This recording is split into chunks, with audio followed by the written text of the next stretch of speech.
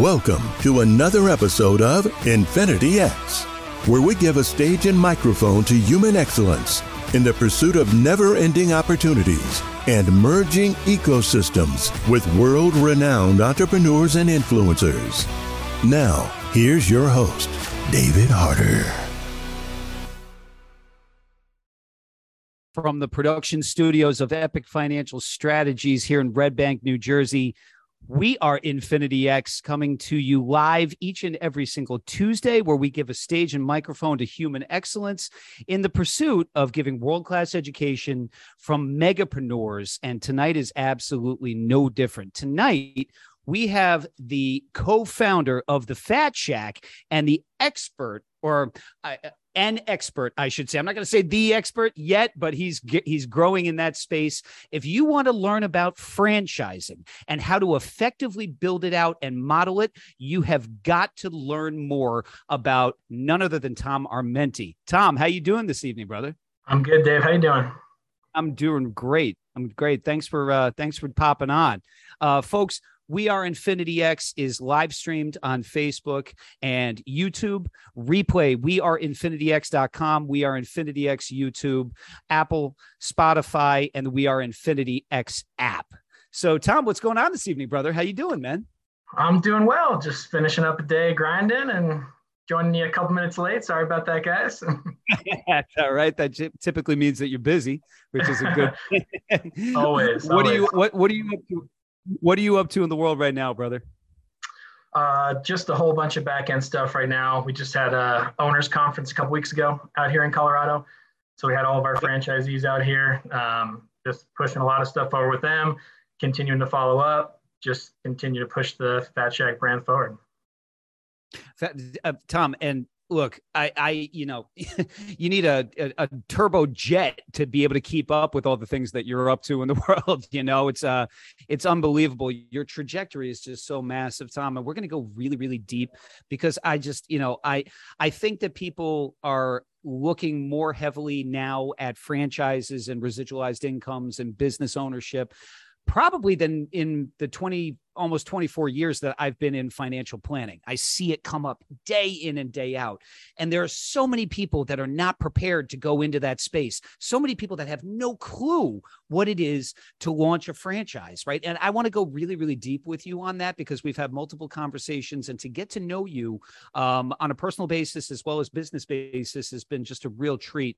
But the story of human excellence is one that we always lead off with on Infinity X, because you didn't get to where you are without, making mistakes, good, bad, all of the above. And I just love to hear the journey of the entrepreneur. So, Tom, where are you from originally?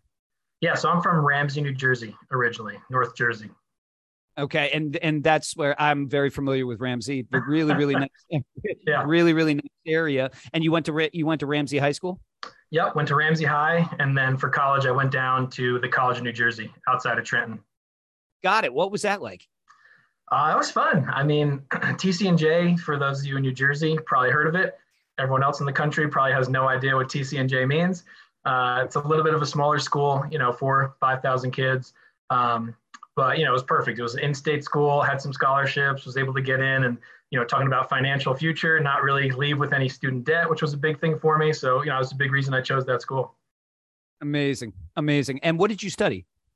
That's kind of the beginning of my story as I was a business major. But as you get to know me, I'm not exactly the organized type. I'm kind of a grind it out, fly by the seat of your pants, take risks. So I was actually open options business until my senior year, when I was forced to declare marketing because I had taken too many marketing classes, because I was doing my own schedule, wasn't really meeting with advisors.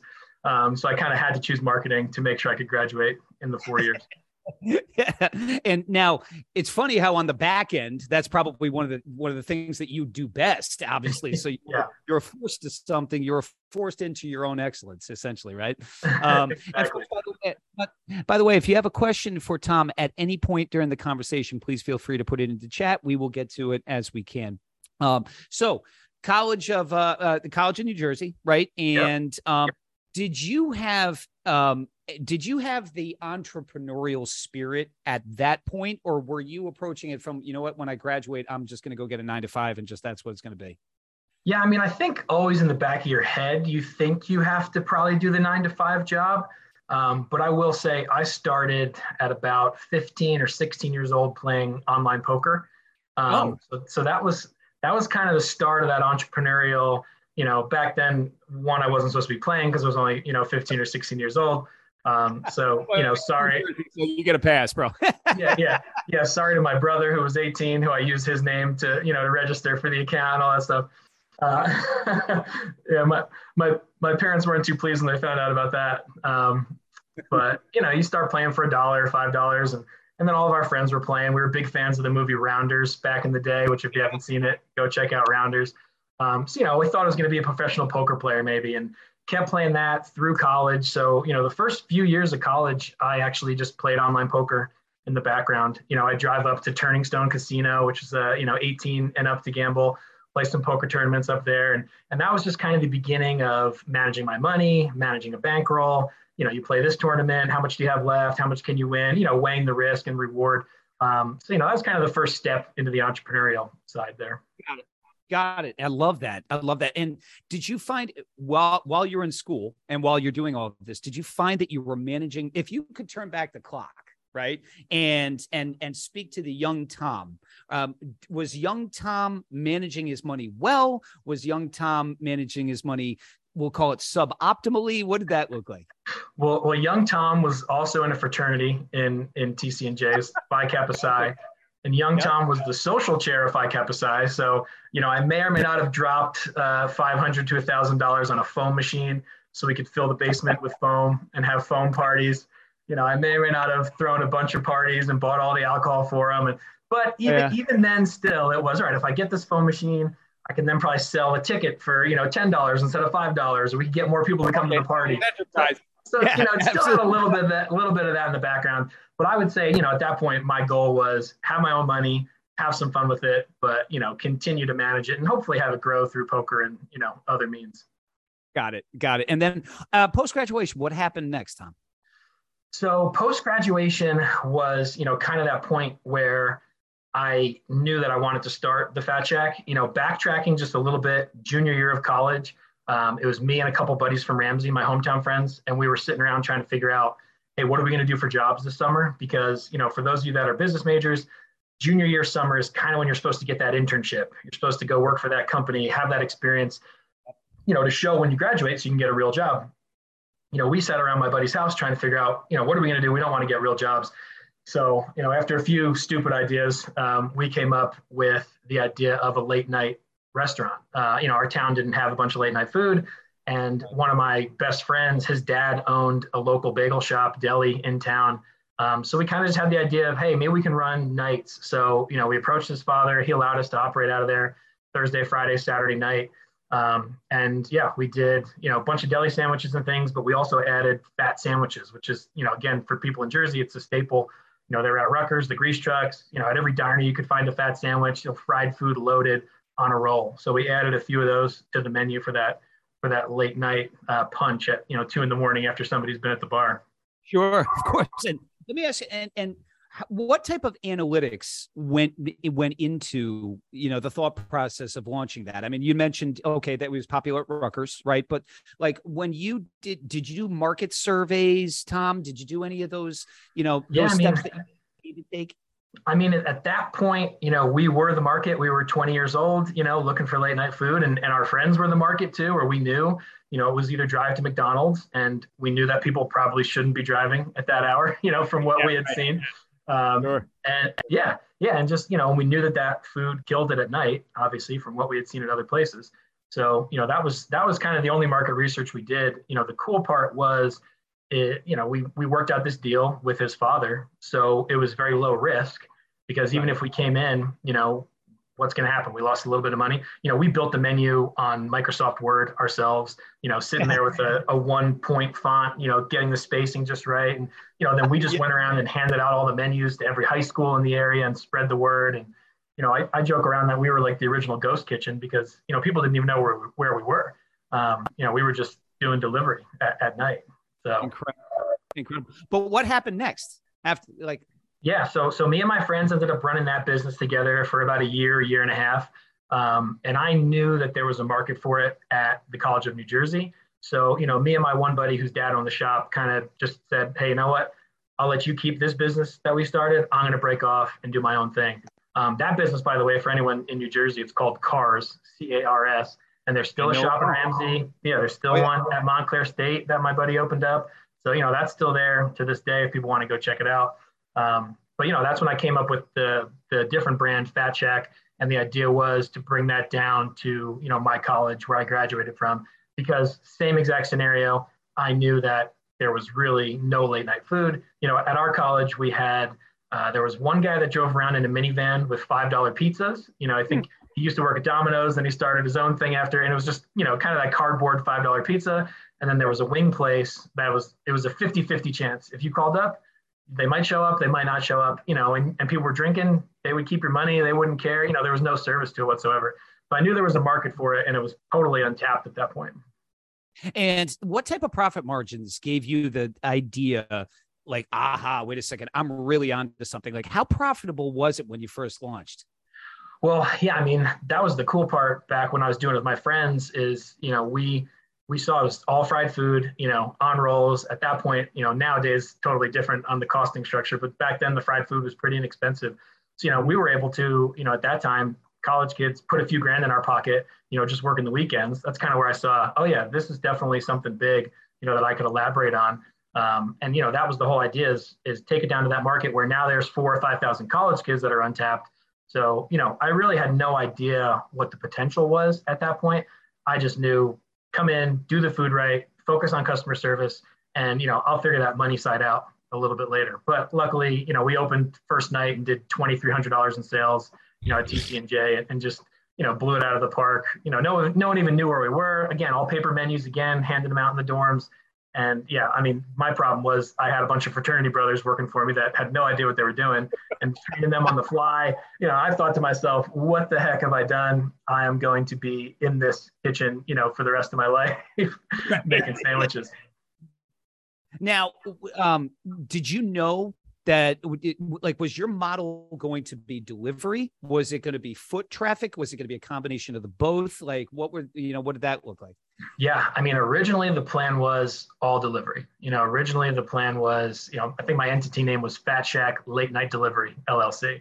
So it truly was, that late night delivery, because we weren't right next to campus by any means. Backtracking just a little bit, to get into the store at TC&J, I actually was able to find, similar to what I did up north with my buddy, I was able to find another bagel shop locally who, allowed me to come in and share the space with them.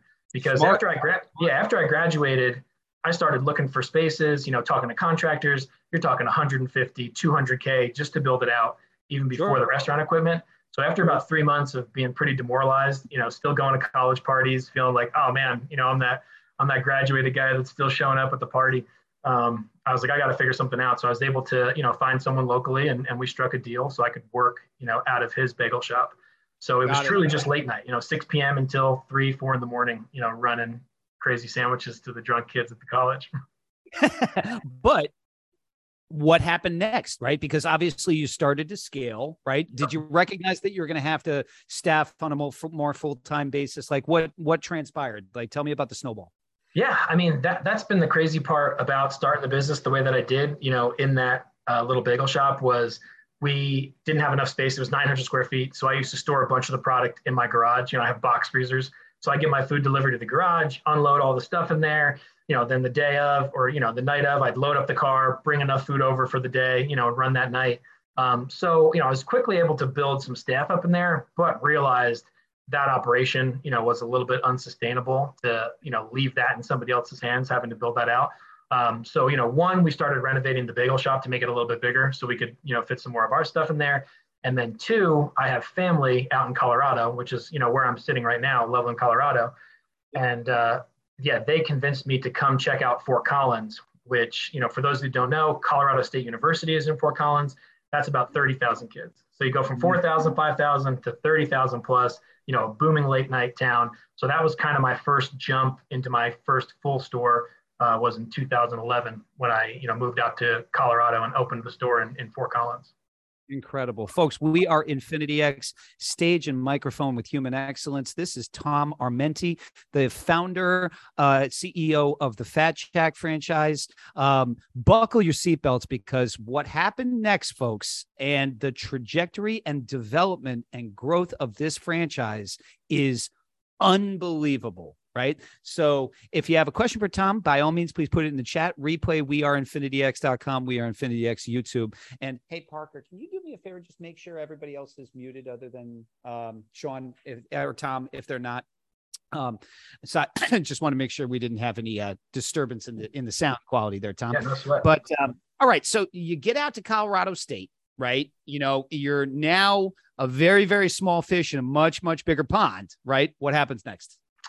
Yeah. So, I mean, even just, again, getting the store open in Colorado, again, I was looking for spaces, super expensive to build them out. I was able to find an existing restaurant that was going out of business. So I was able to buy, them out of their lease for a cheap amount and, take over the infrastructure, hood, all that kind of stuff in place. So I was able to do it for, about $75,000 at that point to build out my first full restaurant. So, that's kind of the theme you'll see throughout, is keeping it scrappy. It's a big thing for us getting going. Where did the funding come from, Tom? So at that point, I had some of the money from, the New Jersey shop. And my father actually had a line of credit on his house, so it wasn't like rolling in money. It's, my dad willing to put up their house as collateral to get me the rest of that funding, to open that store. So obviously it takes someone to believe in you.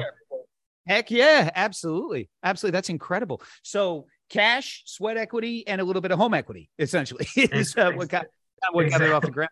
Exactly. Exactly. So yeah, at that point, I'm in Colorado, and again, these fat sandwiches, these crazy French fries, chicken fingers, all this stuff on a sandwich. People in Jersey knew what it was. People in Colorado, a lot of them had never even seen anything like this before. So it was kind of jumping into a risky area. But for me, it always just fell back to grinding it out, doing the right thing by the customer, doing the right thing by the quality of the food. And, I knew it would make sense eventually. So, right away when I opened, it was the first time I was going to open for lunch. I had my own space. I'm doing the projections. Oh man, lunch business, cool. We're doing this much an hour at night. We'll do that during the lunch. We're going to start doing all these huge numbers. I'm going to kill it. And then we open and lunch is just flat as can be. There's no sales during lunch. I've got multiple counter people hired, all this stuff. And I quickly realized, all right, we got to trim the numbers. I got to start, getting my food costs together. So that first year was truly me sleeping in the store a lot of nights. I had an air mattress I'd blow up behind the counter. I'd work from 10 a.m. till 4 a.m. I'd go to sleep for about 4 or 5 hours. I'd wake up, I'd do it again. So countless nights, just kind of grinding it out, again, focusing on the quality, the customer service. But then I started counting, hey, how many jalapeno poppers come in a bag? How many chicken fingers come in a bag? All right, we got to trim that down, fix the food costs. All right, cut those counter people, get less people in the kitchen, and after the first year of just basically scraping by and breaking even, then I figured it out, and I was able to pay that loan back to my dad, throughout the next year, just knocked the whole thing out really quickly. And that's kind of when, I started realizing, all right, we're getting this together. I want to grow and I want to build this thing. So, and grow you did, right? Because now you find, so you did market analysis, right? You did cost analysis. You quickly identified what was going to work and what was not going to work. And I think that that's really a big, big takeaway, folks, that you need to listen to the subliminal message of that is that one of the big risks to a business is overexpansion, right? And and by overexpansion, I mean extension of the values of the value adds and the services that you offer when you're not prepared to do so. And that can come back to hurt you, right? That can come, as opposed to doubling down on what it is that you're really, really good at. Right. And then allowing that ultimately to expand upon itself, which obviously it did, Tom. Right. So what happened after the first store really started to cash flow and become net positive? Yeah. So after Fort Collins was doing well, that's when my business partner and, co-founder of the franchising company, Kevin Gebauer, came on board. He was selling commercial insurance back in New Jersey. He did my insurance. He had kind of seen what was going on. And he was that missing piece, because that's another piece, is just understanding what your strengths are, what your weaknesses are. Like I mentioned earlier, go get it, grind it out, let's take a risk. But I didn't have that organizational piece behind me. I had never done a business plan. I didn't have all of that stuff. Kevin, on the flip side, he was the most organized guy that I knew. he was the guy back in college that I paid $20 to, and he'd finish the presentation, and then I'd go in with him and BS it the next day. So, I knew it was a good partnership. We were best friends too. So, I knew we'd get along. So he quit his job. He moved out in 2013. And then we opened the Boulder, Colorado location, which again, for those who don't know, CU Boulder is there, even bigger than Fort Collins, even bigger partiers than up in Fort Collins. And we opened that store October 2013, blew all of our records out of the water opening week. Kevin and I, again, just grinding it out. We had an apartment, sleeping on air mattresses, down the street just while we're grinding. So it's just kind of the same story again, just grind, figure it out. And then, from there, that was really the test for franchising. We treated that as a franchise. We started charging ourselves royalties. We created the parent company. We treated Boulder like a franchise. We started charging ourselves royalties, and seeing and this model to grow. What was the advantage of doing that, Tom, of charging yourselves royalties? Yeah, so the advantage of that was that so we could truly test the model as a franchise model, because when you're a franchisor, the way you make your money is, franchise fees up front, but then also royalties ongoing as a percentage of people's sales. So we wanted to make sure that the business could sustain itself, while it was still paying royalties to that parent company. Yeah, absolutely. So, yeah, well, go ahead, please. No. Like I don't want to pause greatness, but I'm seeing that you were doing the analytics. Did you know that you were going to franchise, Tom, at that particular point? Or was it something where, hey, we're going to test the waters, and see if this is a model that is replicatable, and then we could maybe, seek to further develop it out?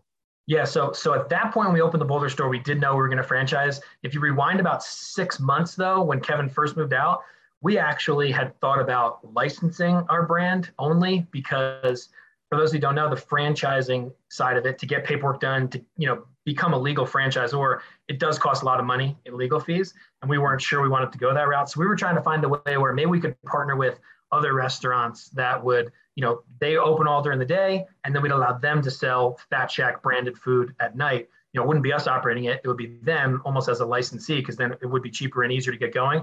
But we very quickly realized after, we had a bunch of meetings, we had one deal that was, we were talking pretty seriously with them in Boulder, actually.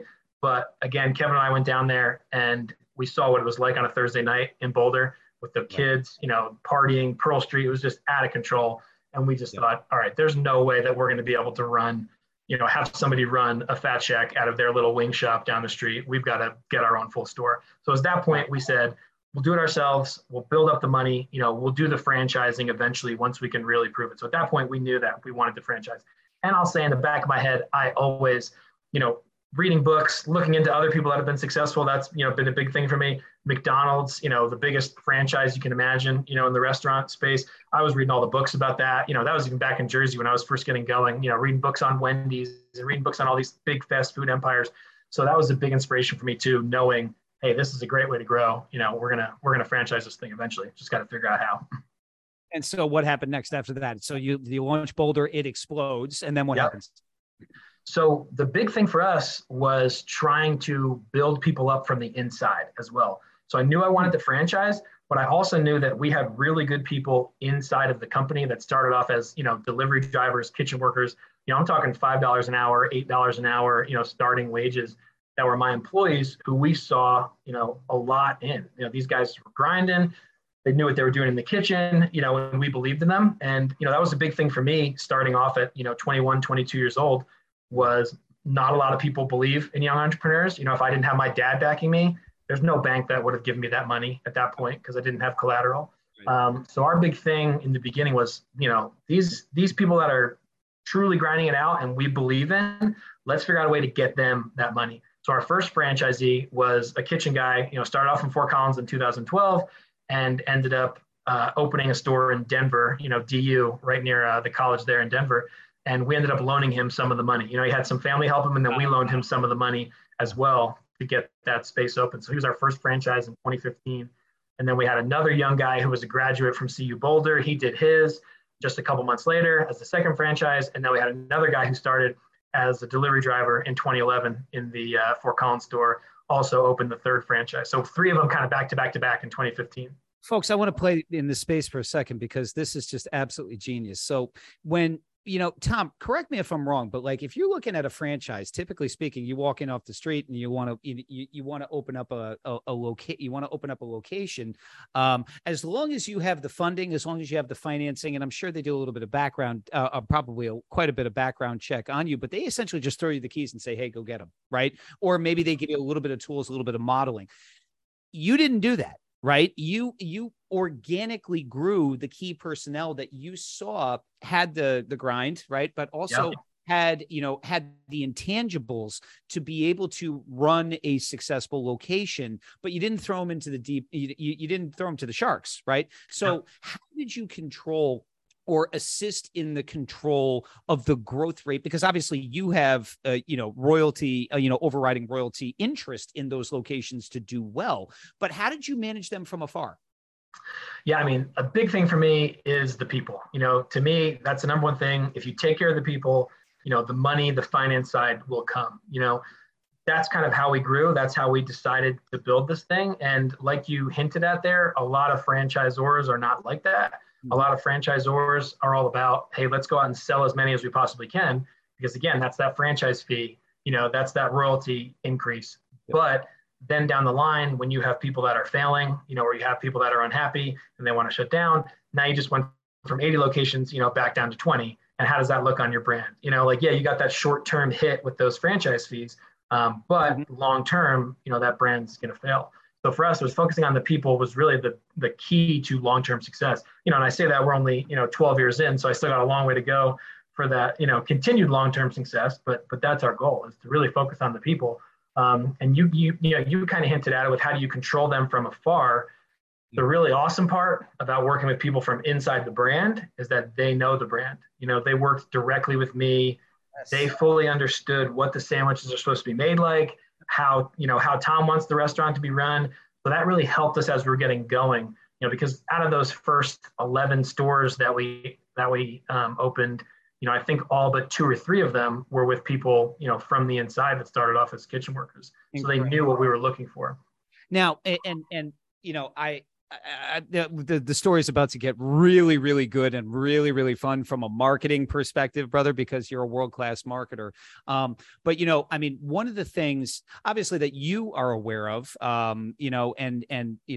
many people are becoming much more aware of, is that when you're looking for liquidity and leverage, one of the strategies that we use is overfunding life insurance policies, right? Because it gives you liquidity, gives you leverage to be able to deploy back in your business, get multiple rates of return on your money, all of those incredible things. That was absent in your world at that particular point, right? And so when did you get to the point, Tom, that you realized that this thing could really, really, really scale? And, we're going to need a different level of funding and exposure to really take this to the levels that we think that we could take it to. Yeah, it was at that point, we had 11 locations. It was 2018. And, my partner, Kevin, and I had always joked around about, the Shark Tank. It was a big thing for us. We always watched the Shark Tank. If you're an entrepreneur or anyone that enjoys business, it doesn't get any better than that. Watching somebody in there sweating in front of 5, multimillionaires, billionaires, hearing their business, sense, hearing their answers to questions, seeing if they get a deal, working the numbers out. It's just, an hour long of basically, free business school, essentially, in my opinion. So we'd always love watching Shark Tank, and we'd always joked around about, going on. It was at that point in 2018 when we just opened the 11th location. We didn't really have, maybe we had 1 or 2 more locations on the horizon. But we kind of realized, what, if we had the right funding, the right exposure, we could definitely take this thing to the next level.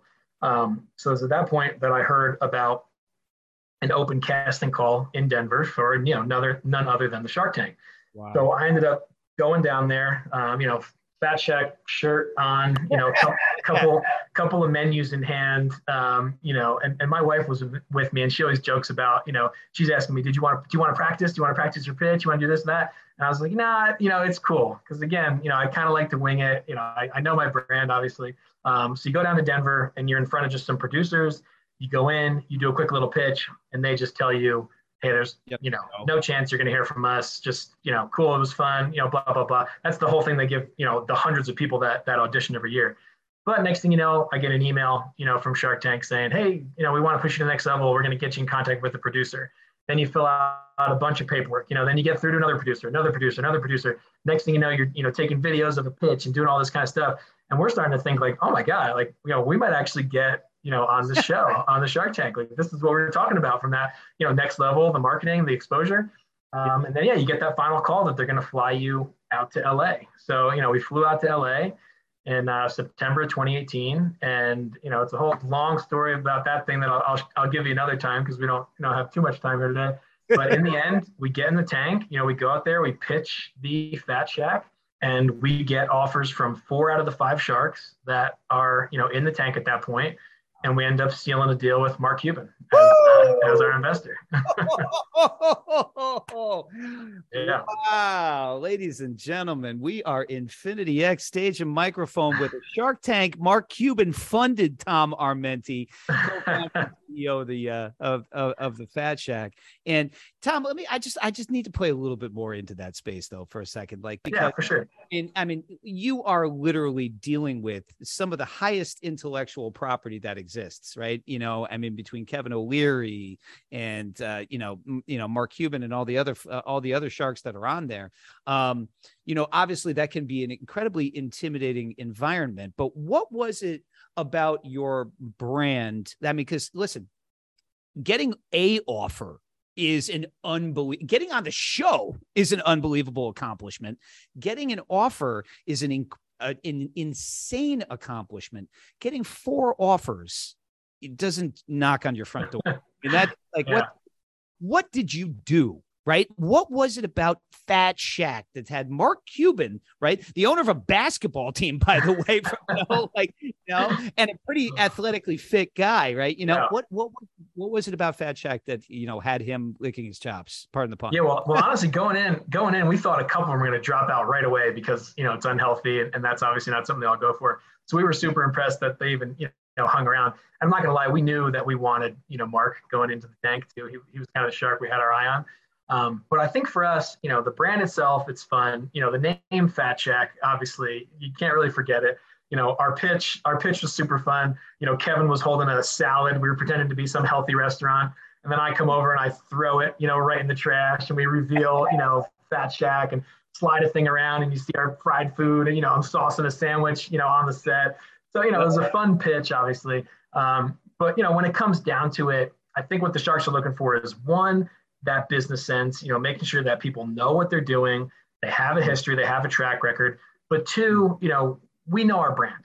We came in super confident. We honestly had a really good time in the tank with the Sharks. They're firing questions back and forth. We're joking with them, going and just bantering back and forth with the Sharks.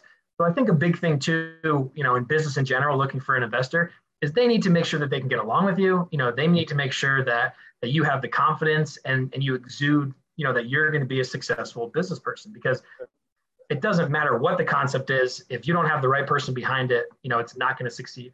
So in the end, you're selling yourself more than anything in, those types of investor pitches. And you only have 30 minutes or, 40 minutes to do it. So you really got to make sure that you shine. And in the end, the fact that we knew our numbers, we knew our brand, and we exuded that, confidence, I believe is what, had 4 of the Sharks looking to do a deal with us. Incredible. And now, when Mark made his offer to you, right, was it the exact offer that you wanted? So we went in looking for $250,000 for 7.5% of the company. And then, of course, Mr. Wonderful, being who he is, immediately said that he needed 25%. And he gave us a whole spiel about he could just invest in a real estate trust and make his 8%. It's not interesting. Yeah. But of course, we're super respectful. We appreciate the offer, Kevin, yada, yada, yada. And keep working down the line, and the next thing you know, both Robert's in at 17.5% making an offer. And then Mark was honestly thinking about going out because he was on the fence about the health food and the unhealthy. And, I joke around that I think I kind of blacked out. I don't even remember what I said, but I just kind of, spoke directly at Mark, made my pitch for him to stay in. He said, all right, fine, I'll do the same 17.5%. And at that point, you've got 4 sharks on the hook. You know the deal if you've seen the show. If you don't answer them quickly, they start dropping out. and you could lose it all pretty quickly. So, that's where kind of that poker mentality of, all right, I got a big hand, what am I going to play? What am I going to do? And you got to make a decision on the fly.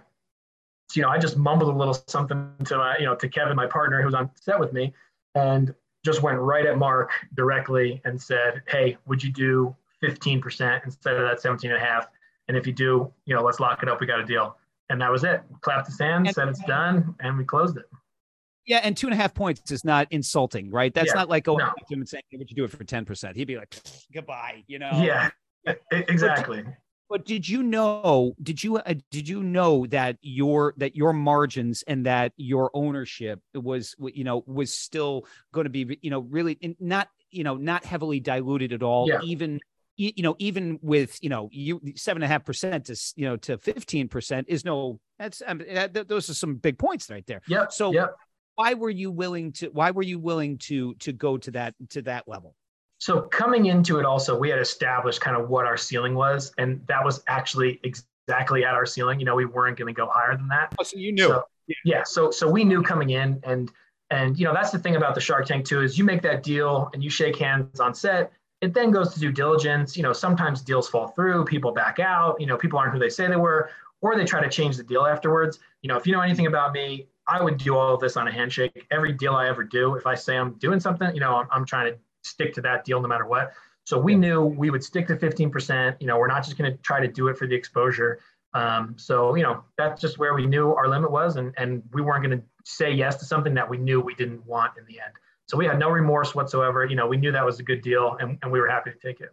Folks, we are Infinity X, Stage and Microphone with Human Excellence. This is Tom Armenti, the co-founder, CEO of the Fat Shack, and we're talking about his experience on Shark Tank. And listen, ladies and gentlemen, be very, very clear that, it's not, you don't have to go. I mean, not everything is Shark Tank, but when you're going into a business partnership, which is exactly what you did, you are absolutely 100% representative of the brand, right? The people are investing in you, in your vision. I mean, obviously the product has a big role to play in that, but products come and go, I mean, but people are what really, really, the savvy business investor invests into, in my humble opinion. And, folks, replay it. We are InfinityX.com. We are InfinityX YouTube. So Tom, so you go through that process, right? Had a lot of fun doing it. That's incredible, right? Mark ends up becoming a investor in the business. Correct me if I'm wrong, but in addition to the fact that you were getting the exposure from Shark Tank in general, right?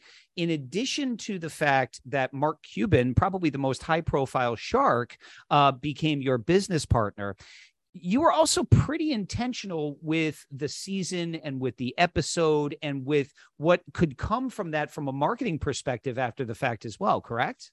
Yeah, definitely. And that was the thing too, where once you get out of the tank, you don't really know if you're going to air or not. You hope that you will, obviously, but you're kind of waiting for the producers to let you know, when and which episode you're going to be in. And so we did get a little lucky that we ended up being the season 10 finale, and we ended up actually being like the headliner, like the last, piece of it. Mm-hmm. And again, a little bit of luck. It also aired about a week before we had a grand opening at a new store in Fort Worth, Texas, which for those of you that, don't know geography, Fort Worth is right next to Dallas, which is, obviously the Dallas Mavericks and Mark's hometown. So, we just were able to really capture a lot of that exposure. There was news channels at the grand opening in Fort Worth. I was there myself for it. And we were able to just kind of capture a lot of that from the marketing and the PR side of things, just to kind of really expand and capture as much eyes as possible after that show.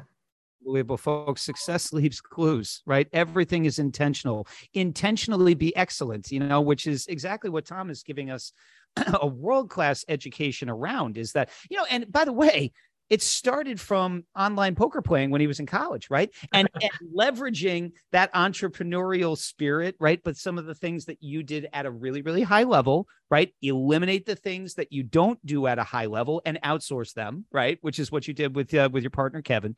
And then you get the funding from Mark. Everything's intentional with the launch of where it was, et cetera. And what's happened now? Like what has happened as a result of that? Yeah. So, now we have 30 locations operating. We're in 12 or 13 different states right now.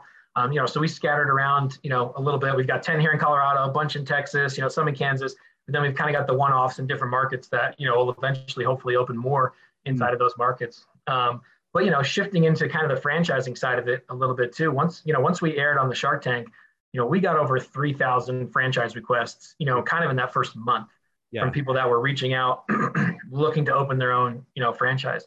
But, important business piece is that we still didn't want to move away from kind of that grinder mentality, having the right owner inside of the space. Yep. Yeah. So that was a big thing for us where, again, talking about franchising and kind of watching your back and, buying into the right company where, no joke, I could have went out and sold probably $1 million worth of franchise fees, in those first couple months. But, how many of those people would have been successful? How many of them would have shut down in a year or two? Our goal wasn't just to take that quick money and, keep building it and blowing it up. Our goal, again, is for that sustained long-term growth.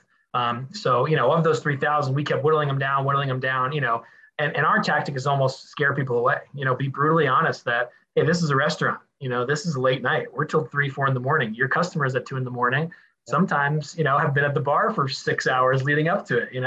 It could be a long night. And and it can be grueling. But for us, we want to make sure it's the right person who's going in there and they're going to treat the brand right. And, from a personal side, that it's a good thing for them too, that they're going to, believe me, any entrepreneur doesn't enjoy what they do 1,000%. You wake up some of those mornings and you're like, oh my gosh, what am I doing? This is crazy. 4 people quit, this happened. You'll have those days always, but finding people that, we believed fit with the brand and, could weather those storms when things get difficult. So Tom, because I keyed in on the fact that you wanted to, it sounds like your interview process is very, very stringent when somebody is coming in, approaching you and saying, hey, I'd like to open up a store location. Let's kind of shift the focus a little bit to, you started because listen, you built out in different marketplaces that you were where you were not, right? Into different states, different locations. And so what are some of the things that you forewarned your franchisees about obviously, it's still late night, it's all the grind and everything, but what was it that you forewarned them about that have it kind of keyed them in and allowed them to organically grow and become successful and not close up shop in a year? Yeah. The biggest thing, the late night, obviously, like you said, but the biggest thing is the workload and understanding, what it means to be a business owner. Because the key takeaway is even though you're buying into a franchise where, of course, the franchise has a lot of things figured out, they have systems in place, they have deals in place, all the things that are there to help make you successful. In the end, you're still a business owner, you're still an entrepreneur, buying into a franchise where everything falls back on you as that business owner. So that's really the big message that we try to get across to people is, we're here to support you. I'll be there with you making sandwiches for the first few weeks. I'm a phone call away if, you really need help. We've got plenty of layers of support inside of our organization. But in the end, if those people quit, if something goes wrong, if there's no food, if the providers run out, you're the one driving to go get the supplies. You're the one covering that shift. You're the one canceling those plans for a trip to cover the weekend because your managers quit. For me, owning my original store in Fort Collins that whole time, I always told everybody, I'm ready to go back in there and work 100 hours a week if I need to. I don't care if I'm the CEO. If that's my store, I might have to do that because, in the end, nobody's going to care as much as the owner. So just really trying to push that point that, yes, even though you're buying into a franchise and, for those of you that are familiar with franchising, you have a much higher statistical chance of being successful if you do buy into a franchise. It still all comes down to you as the business owner, as the entrepreneur who decides to open that business. We are Infinity X. This is Tom Armenti, folks, the co-founder and CEO of the Fat Shack. We're getting a little bit deeper into franchising and a replay on weareinfinityx.com, We Are Infinity X YouTube, and every other vertical that's out there. But Tom, what's the difference between a good franchise model and a poor franchise model? If people are looking at, if people are interested in buying into, because you mentioned, statistically speaking, you have a much higher probability of success on the franchising space than you do just launching a business independently. But what is the difference between a good model and a bad model, a good contract and a bad contract? Yeah, I mean, in the end, I think it comes down to the support that you're going to get from the franchisor. Of course, the structure that they have in place is super important, making sure that they have mechanisms for training, they have deals in place, ways that you're going to end up saving money by buying into that franchise. But, for me, it's those founder-led, franchisors, ones that still have the people that know the brand and believe in the brand. No knock on private equity, because of course they're really successful and they do a great job in certain arenas. In the restaurant space, I think that's a tough space to be a private equity company running a franchise, just because, especially at the smaller level, just because having that support and having people that you can go to that have been there since the beginning, that know what the brand is and truly believe what that brand is. Those are the ones to me that are going to give you the best support. And again, looking out for just that salesmanship. If you're dealing with a franchise sales representative, it is their job to technically sell your franchise, but you should be looking out for someone who's doing that hard sell. Make sure you're asking those questions. Make sure you're looking out for someone who seems like, hey, I just want to get this deal across. I'll say whatever I need to say. Get the paperwork, go through, call other franchisees. That's a really big thing to look out for is, while franchisors aren't necessarily allowed to share financials, P&Ls and things of that nature with potential franchise prospects, you are allowed to go walk into a franchise, talk to that owner. You're allowed to call them. You're allowed to get their profit and loss statement. You're allowed to do whatever due diligence and research that you want to do. So I would say just don't, take what a franchisor is saying for, granted and say that it's, hey, this is guaranteed, because there is nothing guaranteed in business whatsoever. So finding someone that's honest and finding someone that's going to have that support and have your back, if stuff's hitting the fan. What about from a compensation perspective, right? Financials. What are some of the key things to look at on a franchise model? Things that are intelligent to be spending money on, and things that aren't intelligent to be spending money on. Yeah, I mean, again, I'm obviously most familiar with the restaurant space. So for us, like I said, we can't necessarily give P&Ls to somebody. They have to go to a franchisee to look for them. But in the restaurant world, you're looking at labor and you're looking at your food costs. Those are the two biggest things. So you want to look out for those, kind of see how that operation is running, get multiple franchisees involved, see, hey, why is this person running 5% higher labor? Talk to that person, decide, all right, they're running 5% higher labor because they're in Seattle and minimum wage is $17 versus this person who's in Texas and they're only paying $10, an hour. So using that also when you're determining, what market you're going to be going into. So that's on the P&L side of it. In terms of the startup capital side, that is something that franchisors have to be totally open about. That needs to be listed in the franchise disclosure document, a range of, 200,000 to 800,000 or, 200 to 400 or whatever it may be of what those startup costs are going to be. So, looking in that range and finding a franchise that obviously fits in your budget. Clearly you want to be conservative and imagine the higher, range, but ask those questions about, hey, what leads a store to be only $180,000 to build out versus what leads it to be $400,000 to build out? Again, using the restaurant as an example, if you find that existing infrastructure, you find that hood, you find that grease trap, you find those things, now you're on the low end compared to going into a gray shell and having to build everything out from the bathrooms to the floor to the, air conditioning units and all that kind of stuff. So I ask those questions about why is there this range and what could I do, to be on the lower side of it. Incredible, folks.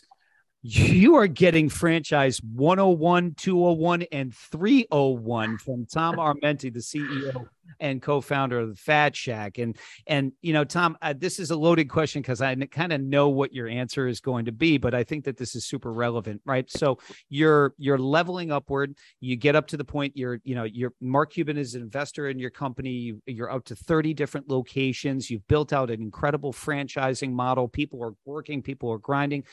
And then COVID comes, right? And we go into a global pandemic. I have a client who put in 5 years of absolute sweat equity in reversing the trend of a specific, and I won't say what company it was specifically, but a restaurant franchise in New York City and in the surrounding areas, and had literally just turned the corner, and then COVID came and it was shut down. It was shut down immediately. Didn't have labor, didn't have supply, just went under, and you saw that left and right with businesses in general, but specifically in the restaurant space. Yep. Why'd you survive? Yeah. And that obviously makes me really sad to hear that, because I know, a lot of restaurant concepts didn't make it out or were severely damaged. Yep. We luckily did make it out and made it out honestly stronger, than we were before. For us, I think the key was, I talked about scrappiness, and that theme kind of goes throughout.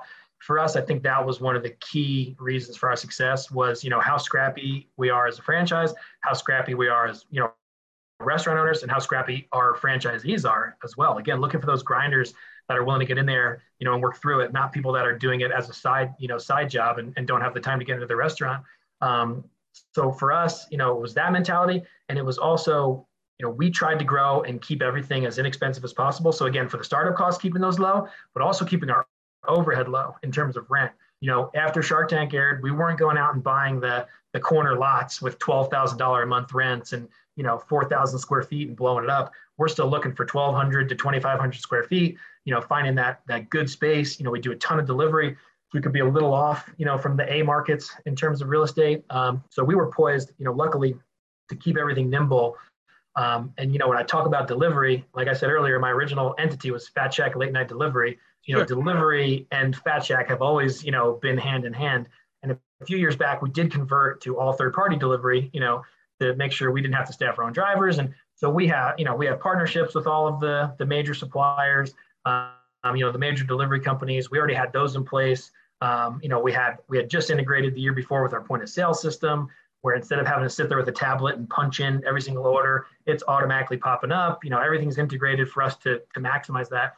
So when COVID hit, there's that couple of first months where you're a little scared, like what's going to happen? You can't bring people in, but then we quickly realized that now people are staying at home and they can still order delivery to them, right? Yeah. Yes. Exactly. Yes. So, so our business went from about 50-50 delivery dine-in to 95% delivery, 5% takeout, but we were just ready to upscale with it. What's that? But you were ready to do that. Yeah, exactly. So we were kind of in that position. And again, being nimble, we could shift quickly, make the adjustments we needed to make, shut down the lobbies, close out the drivers, set up certain ways for people to do online pickup, and we could bring it out to them without them even setting foot inside the store. So, again, while a lot of restaurants were pivoting and trying to figure out delivery or, how do we get this to work? We were already there. So we were able to kind of capture a lot of that market from people that were sitting at home. With nothing else to do but watch Netflix and order Fat Shack. I love it, folks. We are Infinity X Stage and Microphone. You are listening to Innovation because the preparation for a global pandemic, supply chain essentially shutdown and business shutdown in general was already put in place by Tom and his partner, Kevin, even prior to this unbelievable crazy world that we operate. Yeah, and it's still going on too. And while COVID has luckily receded, and obviously it's still serious, but now we're seeing the after effects. Where now it's even crazier at some ways for a business where supply chain, inflation, all these other things that are moving stuff up. So yeah, we're definitely still working through all that stuff, and figuring out ways to maybe change suppliers and find product at a better price and find product in general, because sometimes that's really difficult. But, while it's super stressful, all of our franchisees, again, they're grinders. They're in there working their butts off every day, making sure they have product, making sure they can serve those customers. So, there's not out of the woods, quite yet for all this stuff, but, our guys are killing it and still pushing really hard to make sure that they can keep the doors open and keep people fed. Tom, what's the long-term vision of Fat Shack? And then what's the long-term vision of Tom Armenti? Yeah. So, for me, I've always said this isn't some, hey, build it up to 100 locations and sell. For me, the Fat Shack truly is long-term. While I love doing other investments and, you and I chat about this stuff too, and, putting our money in other places and making sure that we don't have just the one stream of income. For me, this is my baby. I want to continue through Fat Shack until they kick me off the board. When I'm 90 years old or whatever it is. So when you're in a wheelchair, then they'll be able to push you around. Yeah, you can still make sandwiches if you're sitting in a wheelchair. So you can still use your hands, right? Exactly. So that's a big thing for me, and for the Fat Shack, it is truly just continue to grow smart. Have my eye on the future. where, yeah, we've slowed down a little bit recently with some of the labor shortages, with some of the supply chain issues. We have put a slowdown because we want to make sure that people are coming in and they're going to be successful. And we know that with what's going on right now, we make some adjustments, we figure out our stuff. Unfortunately, other restaurants probably won't be able to, and we'll come out of it stronger again, with potentially less competition. But yeah, I'm not so worried if we don't open 10 locations next year. For me, it's make sure our existing ones are doing well, and then we can grow intelligently and build a long-term successful brand. And what about you, Tom? I mean, because you've obviously built up an incredibly successful franchise and incredibly successful business.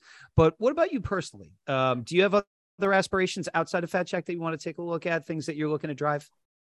Well, on the true personal front, my wife and I just had our first child in June. Sure. So yep. our son. So that's been quite the exciting ride for these last few months.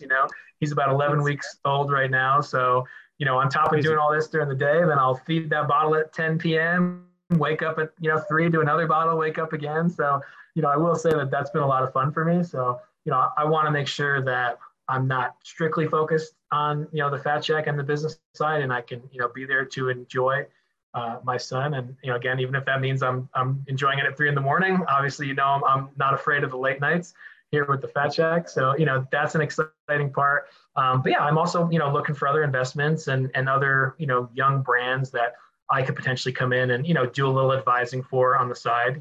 I'm talking to a couple companies right now. I've made a couple investments before and, one other restaurant too, and, some other private companies that, again, not that I have the time to go put in another 50, 60, 70 hours for a company, but, I do have that bandwidth to put a little advising in and, help and guide them from the things that I've seen myself. Awesome. Tom, we are Infinity X, stage and microphone, folks. This has been Tom Armenti, the co-founder, CEO of the Fat Shack. Appeared on Shark Tank, 10th anniversary episode, got countless replays on that, 30 locations across the country, and continue to grow and scale. And, Tom, just from a personal perspective, right? And from the first conversation that you and I had, I knew that we were going to, be boys. I like, there's a lot of personal history right there, talking about Kinchley's over on Franklin. You can't go wrong with a Jersey pizza, right? Exactly, dude. Exactly. And but I also knew that I was dealing with somebody who's operating at a different level, right? Somebody who's a big scale critical thinker who is really going to be up to incredible things. And the sky is absolutely the limit for you, brother. And I'm just excited to have my wagon hitched to you, and be on for the ride. But Tom, the last parting question that I have for you is, how can people keep up with what you're up to? And if people are interested in exploring a partnership and or investing in a franchise store location of the Fat Shack, how do they do that? Yeah, definitely. I mean, our website's just fatshack.com, fatshack.com. And we've got a form on there, for anyone that's interested in a franchise. You can mention the podcast, so maybe it jumps to the top of the list for us to look at. But, same thing, social media, Instagram, Facebook, TikTok, all that, at Fat Shack or at @fat_shack. You can keep up with what we're doing there.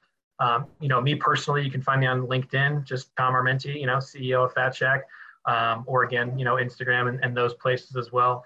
So yeah, all those different channels to kind of keep up with what we're doing at the Fat Shack. Incredible, Tom. What you're up to at the Fat Shack is sick. It really, and it's not from overeating, by the way. Tom, it's been a pleasure, brother. Having you on here, getting to know you, seeing what you're up to. It's been a lot of fun, and I'm really, really excited to continue to co-create with you, men. And thank you for spending some time on the Infinity X stage tonight, buddy. Really. Yeah, I appreciate having me on. It was fun. Oh, man, it was a lot of fun. Folks, we are Infinity X. This has been Tom Armenti, CEO of Fat Shack. Replay, weareinfinityx.com. We are Infinity X YouTube and on the We Are Infinity X app. Tom, thank you again. Folks, thank you for spending the last hour with us. Keep up with Tom. If you're interested in the franchise model, get in touch with Tom. And next week, we'll be back here for another episode of We Are Infinity X. Everybody have a good night. Night, Tom. Thanks, guys. Yeah, buddy. Thank you for tuning in to another episode of Infinity X. Don't forget to check us out on YouTube by searching We Are Infinity X. Until next time.